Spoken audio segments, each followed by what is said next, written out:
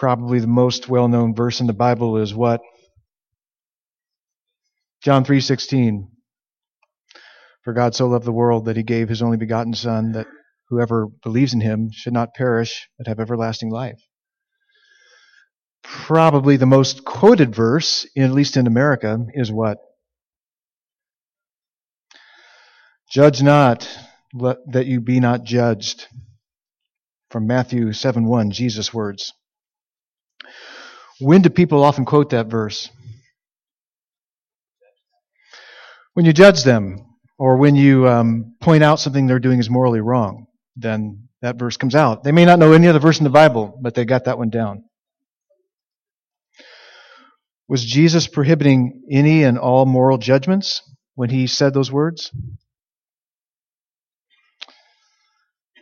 In context, what he was saying is we're not to condemn, and he was saying in particular, don't judge others when you have your own wrongs that you can be judged for. Deal with your own wrongs first, and then you can help others to see where their wrongs are. So that's what he was saying. In other words, there clearly are situations where we must judge others, so to speak. And in other words, when there are times when it's wrong not to confront the wrongs of others and address the wrongs. The New Testament writers call upon us to reprove and correct teaching that is not grounded in the Scriptures in general and in the gospel in particular, and we are to correct fellow believers when they are sinning. It says that in Galatians 6:1, if anyone is caught in a trespass, you who are spiritual, you who are walking with Jesus, should restore him in a spirit of gentleness. So we're not to condemn others. We're not to judge others when we're not willing to deal with our own sins, our own wrongs. But there are times when we should lovingly confront others' wrong beliefs and behaviors to restore them. In today's Bible text, as we continue walking through Romans, Paul addresses a situation in which two parties in the church at Rome, were judging each other, or at least were being tempted to. The problem was they were judging one another over matters that were not about beliefs or behaviors required or prohibited in Scriptures. And the issues were not essential to the truth of the gospel of salvation by faith alone and in the death and resurrection of Christ alone. Properly relating to fellow believers who have different convictions over matters that are not essential to the gospel is a way of fulfilling the law of love. We talked about that last week from Romans chapter 13. We love our neighbors as ourselves. This is one way that we love others as ourselves, is by not judging them about matters of indifference, matters that aren't required in Scripture. So let's look at Romans chapter 14, verses 1 to 12. Romans 14, 1 to 12. As for the one who is weak in faith, welcome him, but not to quarrel over opinions. One person believes he may eat anything, while the weak person eats only vegetables. Let not the one who eats despise the one who abstains. And let not the one who abstains pass judgment on the one who eats, for God has welcomed him. Who are you to pass judgment on the servant of another? It is before his own master that he stands or falls. And he will be upheld, for the Lord is able to make him stand. One person esteems one day as better than another, while another esteems all days alike. Each one should be fully convinced in his own mind. The one who observes the day observes it in honor of the Lord. The one who eats in honor of the Lord, since he gives thanks to God, while the one who abstains in honor of the Lord and gives thanks to God. For none of us lives to himself, and none of us dies to himself. For if we live to the Lord, and if we die to the Lord. So then, whether we live or whether we die, we are the Lord's. For to this end Christ died and lived again, that he might be Lord both of the dead and of the living. Why do you pass judgment on your brother? Or why do you despise your brother? For we will all stand before the judgment seat of God. For it is written, As I live, says the Lord, every knee shall bow to me, and every tongue shall confess to God. So then each of us will give an account of himself to God. These are the words of the living God. So what Paul says in verse 1, he talks about the one who is weak in faith. Talking about how you deal with one who is weak in faith. So the person who's weak in faith is not like got a little bit of faith. The person who's weak in faith doesn't have the full understanding of all that he has in the gospel. So he's weak in faith in that sense. And we'll see that as we walk through this. But Paul says we are to welcome, we are to accept or receive the one who is weak in faith. To properly welcome him, to properly accept him, you must not quarrel with him about his opinions. Don't welcome him, say, hey, welcome to our church, now I'm going to criticize you. It's not the best way to do it. Don't welcome him only to criticize him about his views on matters that are not essential to the faith about which he has convictions. Paul gives his example, the first example in verse 2. One person believes he may eat anything, while the weak person eats only vegetables. So there were disputes about food, arguments about diet, like I think the paleo diet is best. You think the Mediterranean diet is best? Or you think the seafood diet is best? You know what that is, right? Most of us are on that one. You see food, you eat it. Is Paul saying that vegetarians or vegans are weak in faith? And he's telling me I can't criticize them? Oh, Paul, come on. If you say so. In the context of the Roman church in Paul's day, those who ate only vegetables were Jewish Christians who still held to the Old Testament food laws. Those laws prohibited eating certain foods as being unclean, not like bacteria-wise, not like dirty dining in a restaurant, but ritually unclean, ceremonially unclean. Not all meats were prohibited, but some were, like pork, shellfish, ravens, vultures, lions, camels, geckos, monitor lizards, chameleons, and mice. So for your Super Bowl party today, if you're trying to hold to the Old Testament food laws, get rid of the mice. Some of the Jewish Christians in the Roman church were so concerned that there was no guarantee the meat would be prepared in a kosher way, that is a clean way.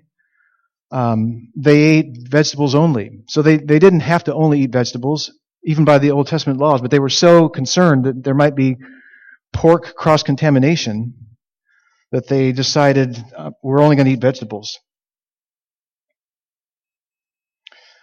There were those also who believed they could eat anything in the church. We like to be on that side of things. They were the Gentiles and Jews like Paul who knew that the Old Testament food laws no longer had any bearing on pleasing God. They believed that since Jesus had declared all foods clean and had rendered obsolete all the ceremonial aspects of the law, that what you ate or didn't eat had no impact on your holiness to the Lord. It's like Paul says in 1 Corinthians 8:8, food will not commend us to God. We are no worse off if we do not eat. We are no better off if we do. So those who were weak in faith had not yet grasped the fullness of the freedom they had in Christ. They just, in their conscience, they just couldn't buy into the fact that they were free to eat any food and be pleasing to God. It wasn't that they thought you couldn't be saved if you ate meat. If they thought that, then Paul would have not said tolerate this view. He would have corrected that. But from where they were coming from, it was just a matter of indifference. You're free to not eat meat and eat vegetables only. That's fine if you have that conviction. But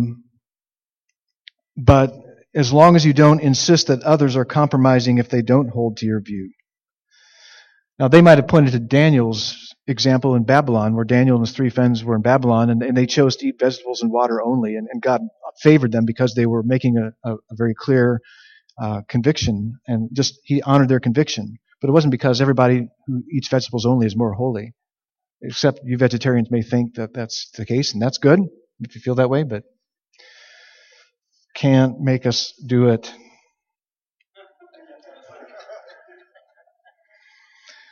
Paul's concerned that that a matter of indifference like this, eating versus non-eating various foods, doesn't become divisive in which Christians judge and criticize each other.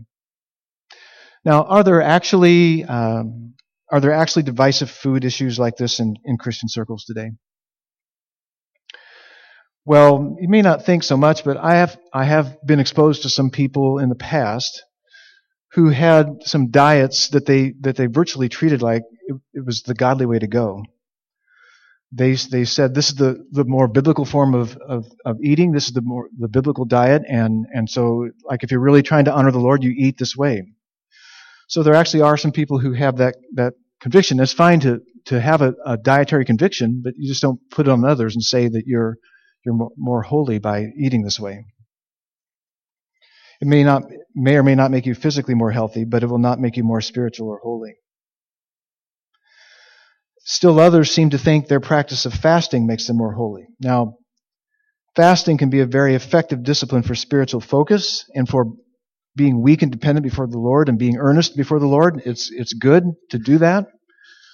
But it's not something that you earn favor with God by practicing, and it's not something that inherently makes you more holy. So according to verse 3, there is no place for judging others regarding what they do or don't eat. Paul says that in verse 3. Let not the one who eats despise the one who abstains. Let not the one who abstains pass judgment on the one who eats, for God has welcomed him.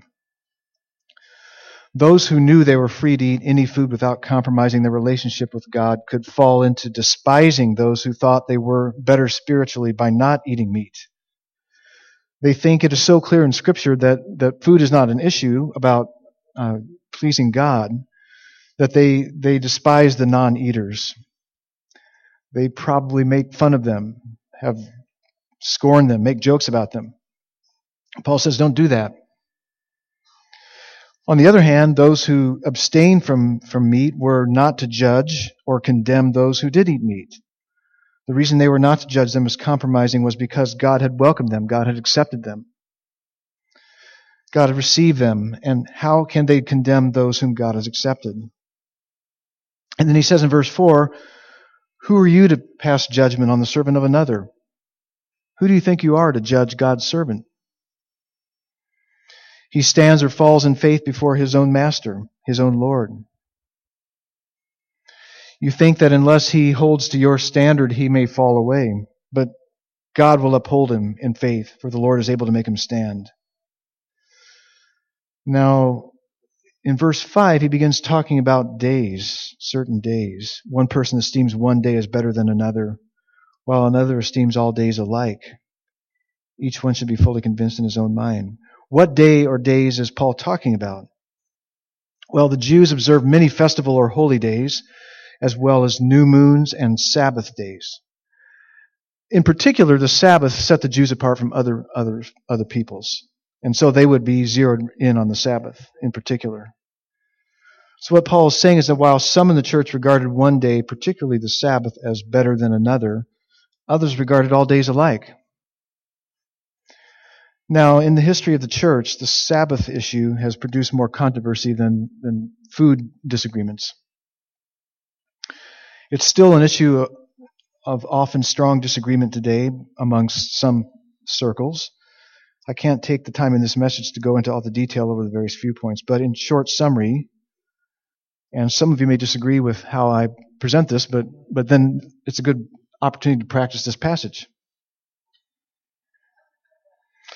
The fourth commandment given to Israel was, remember the Sabbath. Sabbath simply is a word that means seven. It's seventh in Hebrew. Remember the Sabbath, it's Saturday, to keep it holy. And God said, don't do any work on that day, to keep it holy. And several other texts, God says the Sabbath is a sign between myself and Israel that they're my holy people, that I'm keeping them set apart from myself. So the issue since Christ has come is keeping the Sabbath still required of God's people under the new covenant. Do we still need to obey that law just as we still should not have any other gods before God? So we should not murder, should not steal, so we should honor our father and mother, not commit adultery. Is it still required in that same way? Well, according to Paul, what Paul says in this passage, it is valid to esteem all days alike. So one valid option is you esteem all days alike. You regard all days alike.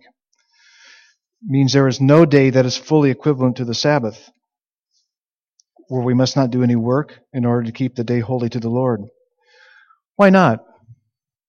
What's changed? Well, in Colossians 2:16-17, we get Paul's insight on that. I think we might have that up on the screen. Therefore, let no one pass judgment on you in questions of food and drink, or with regard to a festival, or a new moon, or a Sabbath. These are a shadow of the things to come, but the substance belongs to Christ. In other words, the reason keeping the Sabbath is no longer a command God requires Christians to obey is that it was a shadow of the things to come. It was fulfilled in Christ. He is the substance of what the Sabbath pictured. He is our Sabbath rest, though we won't experience that fully until the new heavens and new earth. But Christ is our Sabbath rest. And in Christ we have rested from trusting in our own works to save us.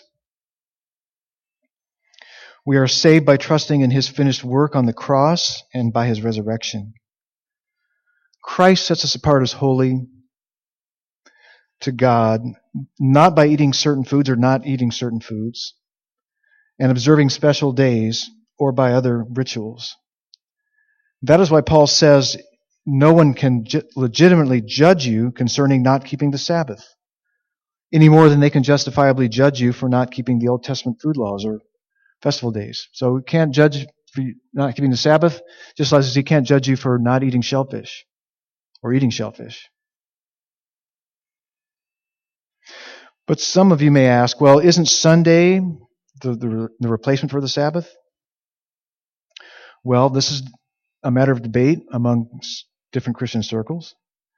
But in short, the answer is no. The early church just started meeting for worship, teaching of the Word, and fellowship on the first day of the week because that was the day Christ rose from the dead.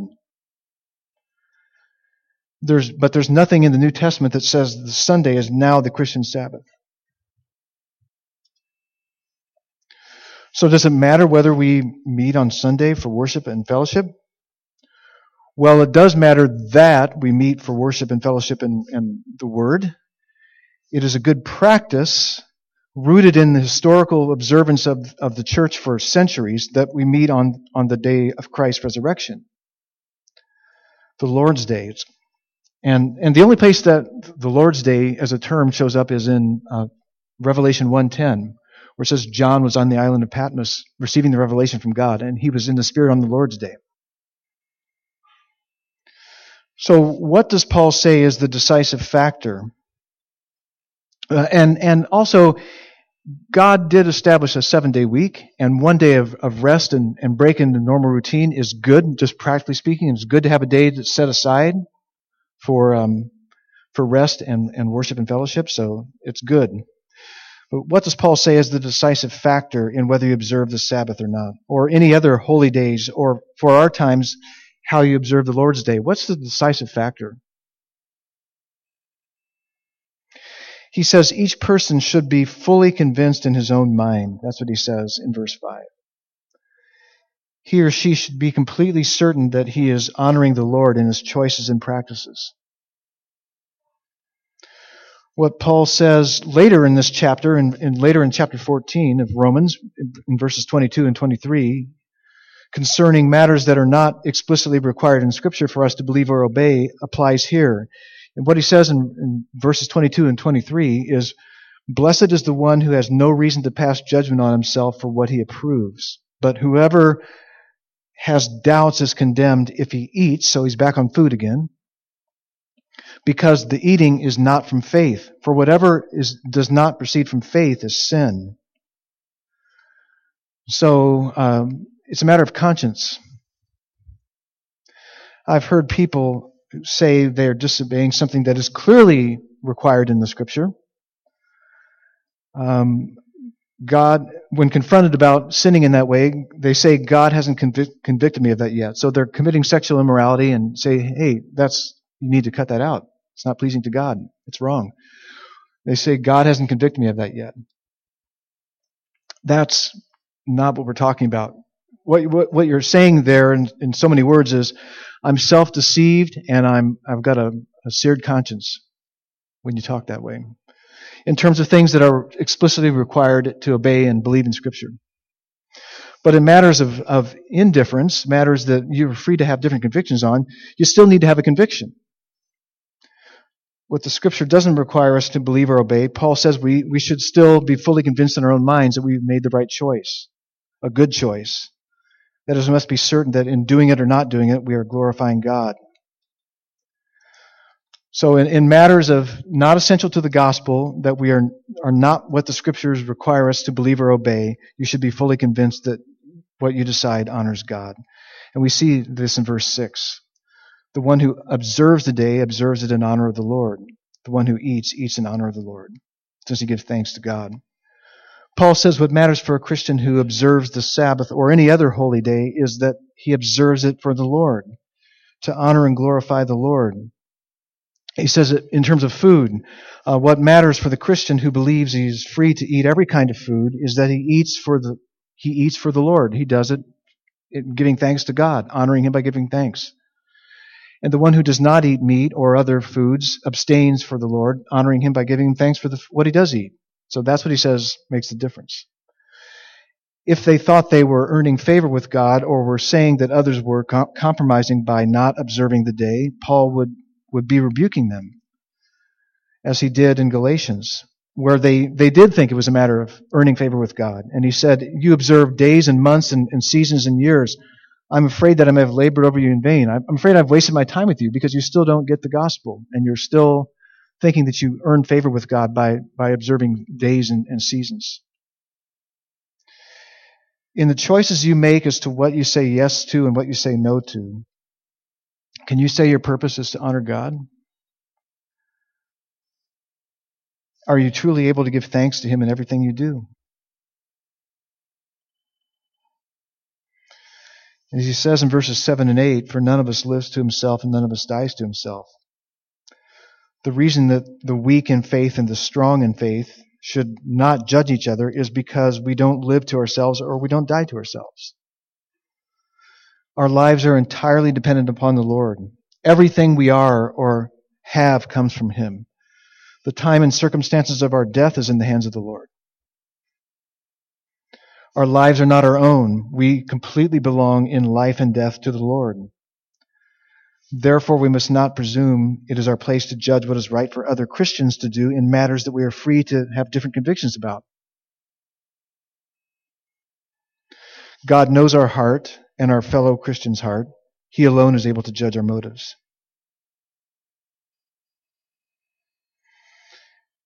And in verse 8 or 9, he says, for to this end Christ died and lived again, that He might be Lord both of the dead and of the living. For this is the reason Christ died and came to life again, that He might be Lord of everyone, dead or alive. Everyone who died in union with Christ is already yielded fully to His Lordship. So if you're dead and you died in Christ, you're there. You're obeying Him as Lord. Everyone who alive owes Him faith and obedience. He has borne God's judgment against our sin in His death.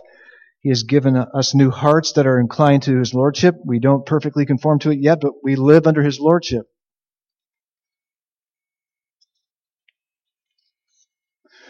Paul once again reminds both groups that the member of the other group, in spite of his different convictions and different practice, is in the fullest sense a fellow believer, one who belongs to the same Lord.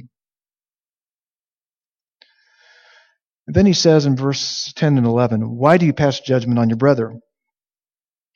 He's just really calling us to not pass judgment on one another.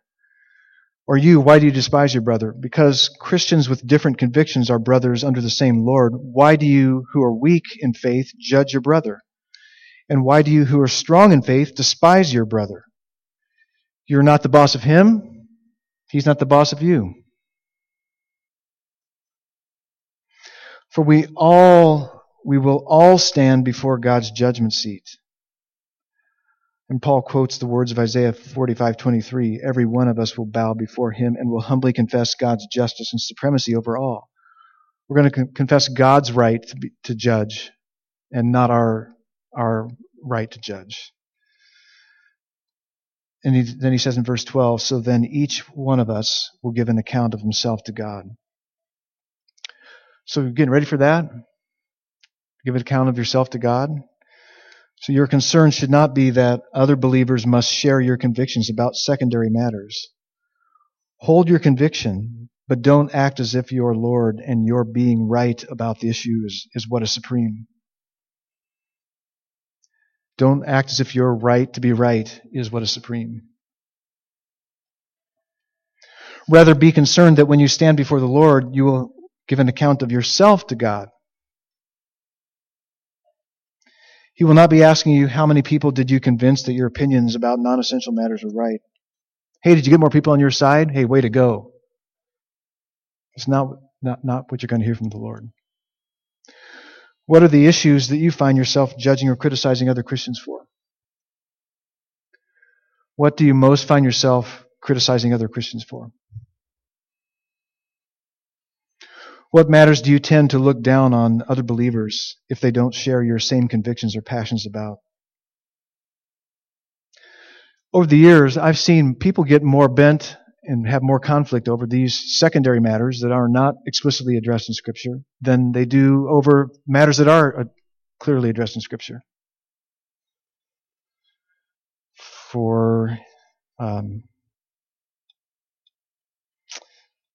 Besides some current day debates about Sabbath and even some food debates, many fights and judgmental criticisms are over ways and methods of doing things that God does call us to do. So God tells us to do ministry, to serve one another, and how we go about doing that, we can debate about that.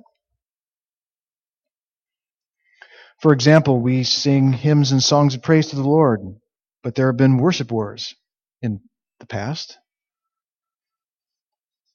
Some of those still continue on today, over music styles and lyric types. Of course, your preference is best, right? Yeah, you're right on. Another issue has been schooling choices for our children. Those who are making the best and right and God-honoring education choice for their kids send them to a private Christian school, right? No, they send them to public school where they can be salt and light. Actually, those who homeschool are taking responsibility for their kids' education, so they're right.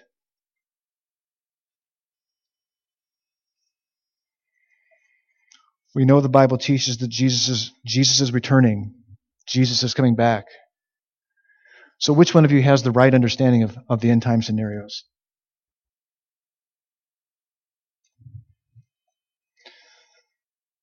What Paul says is we are not to judge one another on beliefs and behaviors not explicitly required in Scripture or that are not totally clear from Scripture. He doesn't say that these are not important issues to consider. He doesn't say just go with the lowest common denominator.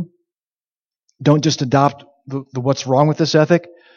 I don't see anything wrong with this, so I'm just going to do it. He wants us to be thoughtful about convictions we have over matters that aren't necessarily specifically addressed in Scripture. We should be fully convinced that the view or practice that we adopt honors and glorifies the Lord. Like Paul says elsewhere, whether we eat or drink, in all we do for the glory of God. And the one certain thing that he tells us to do in this text is to love others who differ with us. To love others who differ with us. So with that in mind, let's ask for God's help. Father, we thank you that in your word, the Bible, that the main things are the plain things, and the plain things are the main things. You made it very clear to us that Christ is your Son. He is God and man. He lived the perfect life. He died the death we should have died, and was raised again so that we could have life through him.